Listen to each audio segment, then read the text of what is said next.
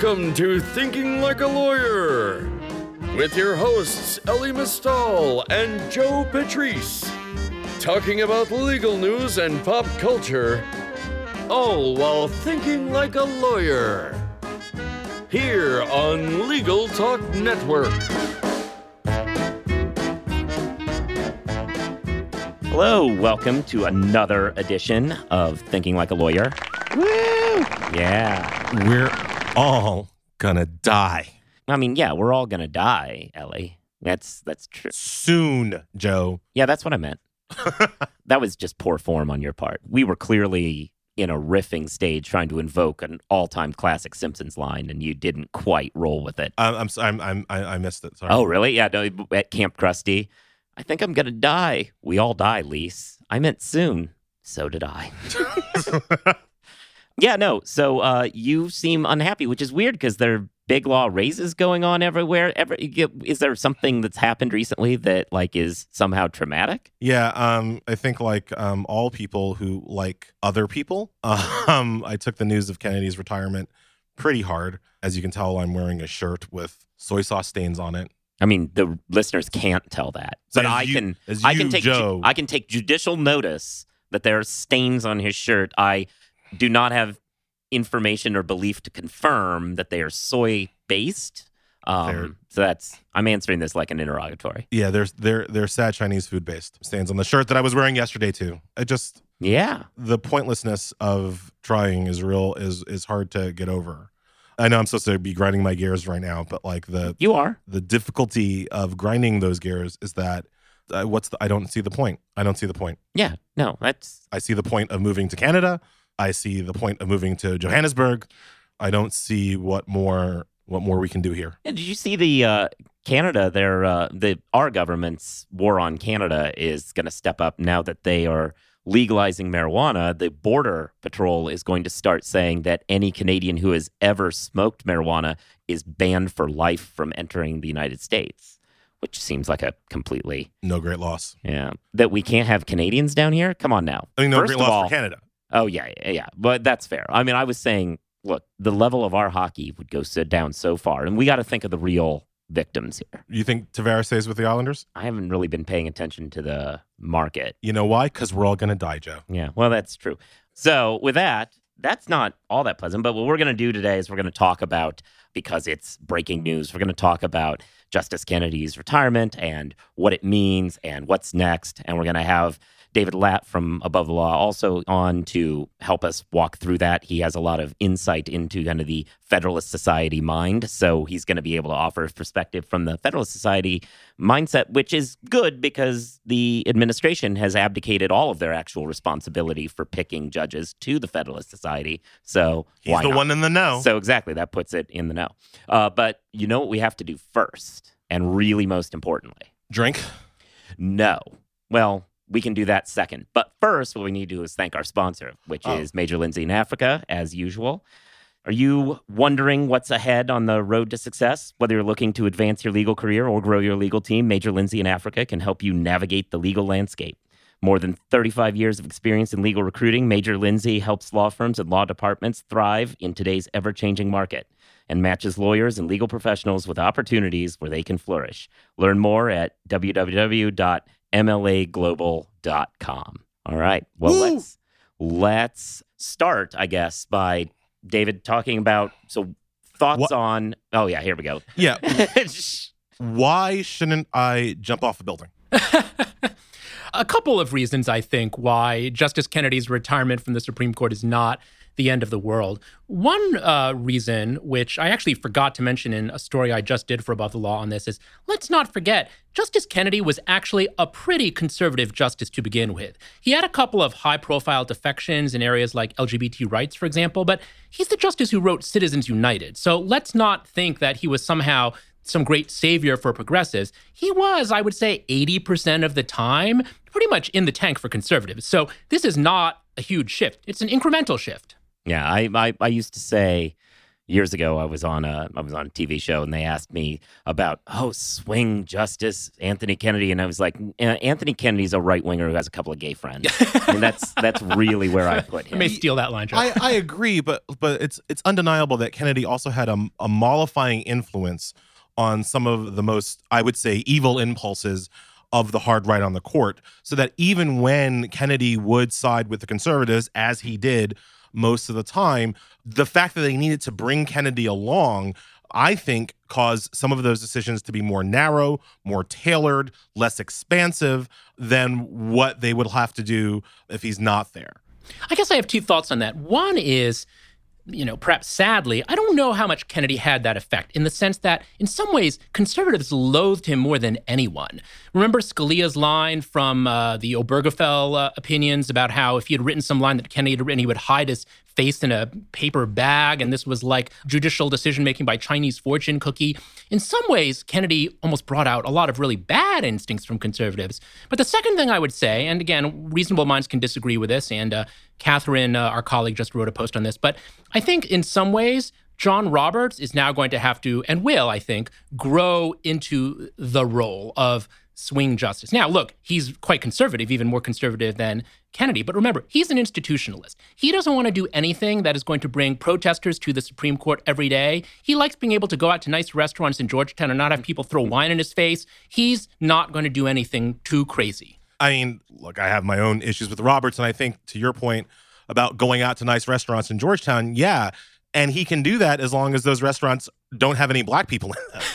But if they do have black people in them, we already know what Roberts means for racial justice in this country. But before we kind of go too far afield there, I want to come back to Kennedy, because reading, and if you haven't read it, you should read Lat's post about why we shouldn't freak out about Kennedy retiring. I'm freaking out. Don't you think that he is most famous on the left for his stands for gay rights? Don't you think that it is dangerous at this moment to tell gay rights activists to not put their foot on the gas because somehow Roberts is going to save them? I think that probably both sides should be wary of trying to use the courts right now to advance agendas, because we don't know what the new equilibrium is going to be. So I would say that about gay rights activists. I would also say that about religious activists who want to help out the baker from Masterpiece Cake Shop. I think everyone should sort of lay down their arms for a bit and let's figure out what the heck is going on. That may well be true, but I don't have a lot of faith that that's how this is going to be received. I think that one inside baseball observation that came from SCOTUS blog, their coverage yesterday, that I thought was really interesting, and it really does speak to we all kind of are court observers and stuff, but the people who actually have to file these things every day have a slightly different perspective. They made the point that almost more so than being a vote, what Kennedy accomplished was, one of the things he actually did was, he may have been a right winger, but he was unpredictable enough in certain places that some people didn't bring the harsh challenges they wanted to, because they were like, my God, what happens if we bring this and he's a swing on it? That will be largely mitigated now. I think that the right-wing activist folks will, for going forward, say, I don't have to worry about this. I can go ahead with my 48-hour abortion ban. And this is how, and I'm glad you brought that up, Joe, because from my perspective, this is how abortion dies. Okay, you say, Lat, in your piece, that Roberts isn't likely to overturn Roe v. Wade. Of course not. He won't have to, because the way that abortion dies in this country is that in 2 years from now, without Kennedy and without states having any fear of an Anthony Kennedy, what we're going to see is the increasing outlawing of abortion at the state level, knowing that they cannot be challenged in the Supreme Court. So maybe it won't be an outright ban, but you will have these bans. Already, Iowa has the ban, no abortion after 6 weeks. You don't even know if you're pregnant after 6 weeks, but no abortion after 6 weeks.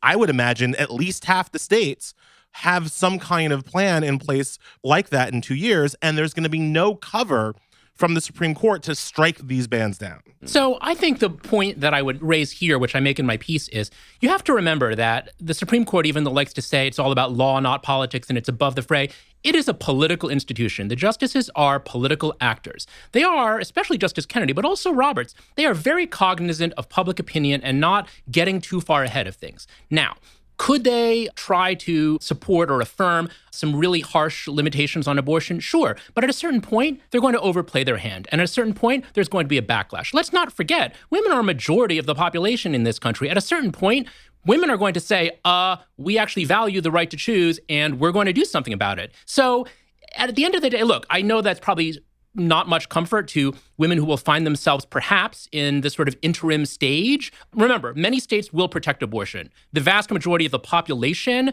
blue states, the people who voted for Hillary Clinton by more than, by about 3 million, those states are going to be fine. But let's say you are a woman in Iowa. Yes, there could be some interim period, but at the end of the day, this really should work itself out through the political process, and people should take a stand, and progressives should use this as a rallying point. Yeah, I mean, I definitely see the risk of that. The problem with the majority of this country being women is the argument that 3 million people voted argument is we don't have a system that reflects that particularly well. We have a system where senators are oftentimes, we're probably again going to see a situation where the majority of the Senate is voted on by the minority of the population, just by the way that California has just as many as Montana. We have a president who lost an election straight up. A tweet that I put up yesterday is that 4 of the 9 Supreme Court justices by this fall will have been put on the court by someone who entered office, and that's an important distinction that I make in that tweet, entered office having not won the popular vote. Bush, Roberts, and Alito were nominated in his second term, but the odds of him winning in that election having not been the power of incumbency are probably slim. So we will have 4, almost half the court, be put there by people who don't win popular elections. And at the end of the day, I think some people, maybe Roberts is an institutionalist. I don't know. It gets on the border. He certainly talks a good game. I don't know if he actually will follow through. But Alito, Thomas, these people don't care that they're, representing the minority view in this country. They are pretty aggressive about what they want regardless. It will be interesting to see what Justice Gorsuch does. Remember DiMaia in this recent term? He could occasionally side with the liberals. I'm not really counting on that necessarily. Some of you remember from last term his opinion in Pavon v. Smith, which was essentially, to kind of summarize it, almost like questioning Obergefell. But I think that one thing we've seen over the court's history is it's pretty unpredictable. Kennedy, Souter, Stevens was a Republican nominee. Look, I think the Republicans have gotten better about vetting. I said so on Twitter yesterday, but they're not perfect. And they could have a couple of missteps here too. Here's the disconnect that I'm not getting from what you're saying, David. On the one hand, you're saying, don't freak out. There's a process here, whatever. On the other hand, you're saying, and we shouldn't be too worried because if they go too far, people will freak out. So I guess my question is, why shouldn't I freak out right now, today? Now is a time to freak out. Why do I have to wait to freak out? Freak out. No, well, I think that if your freak out helps galvanize people on your side of the aisle and raise funds and increase voter turnout, then I think the freak out is probably what's needed. I just think that, I don't know, I think that there has to be some kind of balance between, just for your own mental health, like between freaking out and being complacent. I don't think progressives should be complacent. In fact, I think the opposite. But at the same time, I think that we have a system of checks and balances here, and there's only so much the Supreme Court can do, even with a majority of conservative justices. The death of 1,000 cuts, and I think in the Catherine Rubino piece that we were just referencing, she mentions this. The death of 1,000 cuts is definitely there for issues like gay rights and abortion, where small restrictions are going to happen that are going to make things worse. And the new kind of, I call it the Excella corridor elite kind of circles. My people. Yeah, well, right.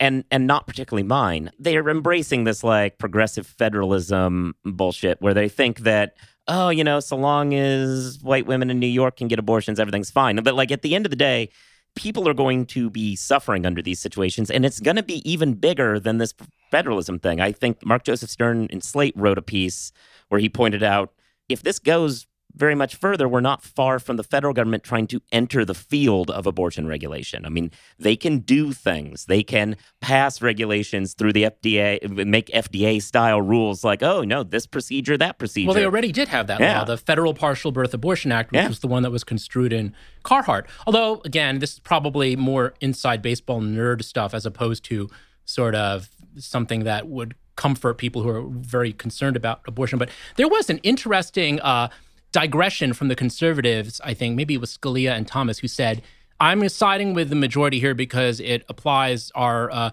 jurisprudence on abortion, but I'm not sure whether this actually flies under the Commerce Clause, which was kind of interesting, actually. I was like, Looking ahead, who's the next guy? So I think that it's going to be, we agree it's going to be a guy. I don't think we agree on that, actually. Actually, really interesting. I mean, it probably will. My money is on that, but I would place a show bet on a woman. Oh, interesting. I mean, I would place an outside bet if you gave me, I think I compared this to a craps table, and, I'd bet on Amy Coney Barrett if you gave me 2-to-1 odds, like betting on the 4 and 10 on a craps table. But I think that my money is on a conservative former Kennedy clerk whose last name begins with K. I'm not referring to Judge Alex Kaczynski or former Judge Alex Kaczynski, but rather Judge Brett Kavanaugh of the D.C. Circuit and Judge Ray Kethledge of the Sixth Circuit. I think that both of them are in very good positions right now. Yeah, I think that's right. And then with Amy Coney Barrett being an increasingly discussed outlier, although I think your article makes a good argument for why Republicans probably should hold her in reserve. He believes that there's a fair argument that Justice Ginsburg could be a vacancy that could come up under a Republican, and the idea of replacing her with a white man would look pretty bad, but replacing her with a woman would smooth that over in a very Thurgood Marshall, Clarence Thomas sort of way. Yeah. So look how well that worked out. Exactly, but hold Barrett in reserve for that purpose. On the other hand, I've also seen people saying that insiders at the White House are saying that Trump is very interested in someone who is, well, actually interested in someone under 40, which sounds absurd to me, but at least someone in their mid-40s would therefore be more attractive to him. It's because of that. It's because of the age that my dark horse candidate is very unlikely and very dark. But if you talking about odds, if you gave me the 100-to-1 odds here, I would put all of my money on Jeff Sessions. And here's why. Oh, clears up the DOJ. It clears out the DOJ. Yeah. The thing that we know most about Trump is that the thing that he is most scared of is the Mueller investigation. He cannot get rid of Jeff Sessions. He can't fire him. The Republicans won't let him. Sessions won't accept it. But if you promote him, Sessions has to take that promotion to the Supreme Court. Republicans have to confirm him to the Supreme Court because he checks all the boxes. He's white. He's a bigot. He hates women. Yeah. He hates drugs. He checks all their boxes. They have to confirm him if they do, and that gets him out of the way from the DOJ and allows Trump to put an end to the Mueller investigation. It's a little bit three-dimensional chess when we're talking about an idiot. It's one-dimensional chess. It's above checkers. And I doubt that the Federal Society or the Heritage Foundation will allow him to put a 70-year-old on the court when he could put Doogie Howser on the court, right? So I doubt they'll let him do this. But if he were to really look into his own personal interests and go rogue, 100-to-1 Jeff Sessions. Yeah. Do you think there's any chance? Not really. It's a fun thought experiment. Like when people say, what if we put Barack Obama or Hillary Clinton on the Supreme Court? But with Sessions, also remember, he could have problems from the Democrats. I mean, people aren't happy that he apparently or arguably might have lied to them about his contacts with Russia. Not a good look. So I don't know. So one thing that was interesting is looking at the people on short lists, the Kavanaugh, Kethledge, Barrett, Tappar. With the exception of Kavanaugh, we would actually have a possibility to break one of the hardest blockades in our current Supreme Court, and one of the things that puts the biggest blinders on it, which is people who only went to Harvard and Yale. Because Kavanaugh went to Yale, but the rest of these folks went to different law schools. Yeah, that's true. Is interesting. A lot of them did. That's right. I mean, Michigan for Kethledge, Notre Dame for Barrett, and Tappar went to Berkeley. Yes. I also like it when the rapist uses a condom. That's super great. Is there any... Probably not where you wanted to take that. Is there any way to stop this? Is there any way to stop this from happening? McConnell said that he's going to have this guy ready to go by October 1, by the time the new term starts. So, is there any way to stop him? So I tried to play out a crazy hypothetical in my post.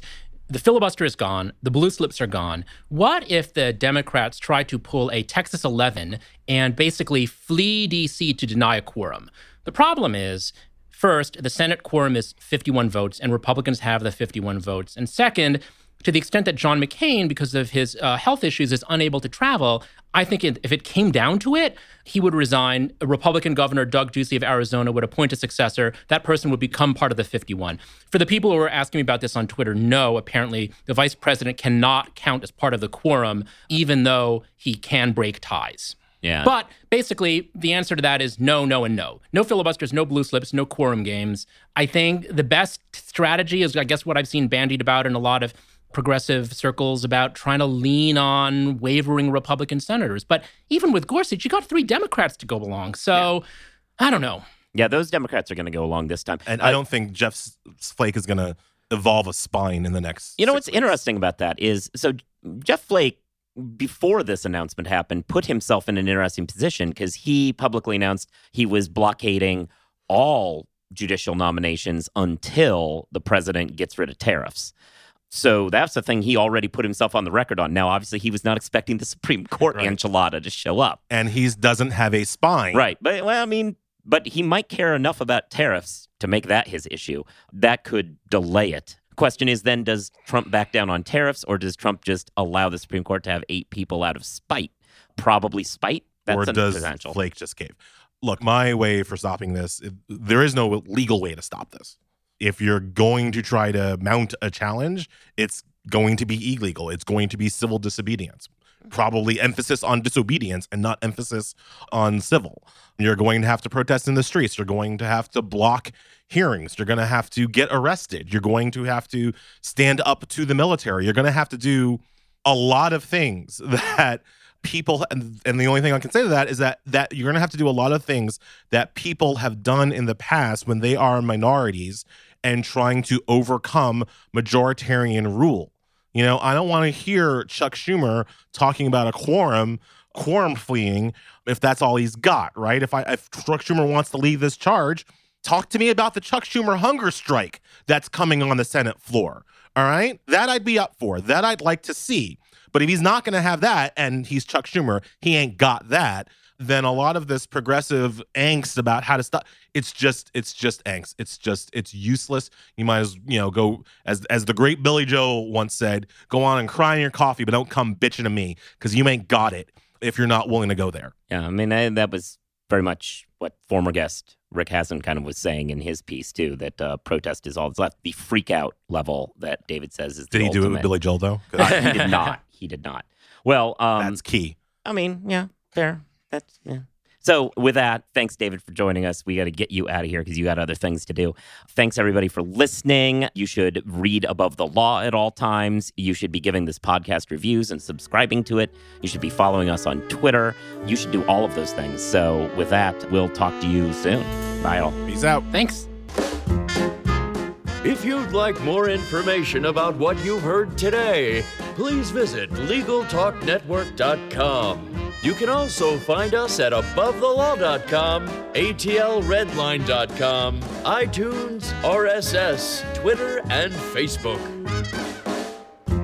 The views expressed by the participants of this program are their own and do not represent the views of, nor are they endorsed by, Legal Talk Network, its officers, directors, employees, agents, representatives, shareholders, and subsidiaries. None of the content should be considered legal advice. As always, consult a lawyer.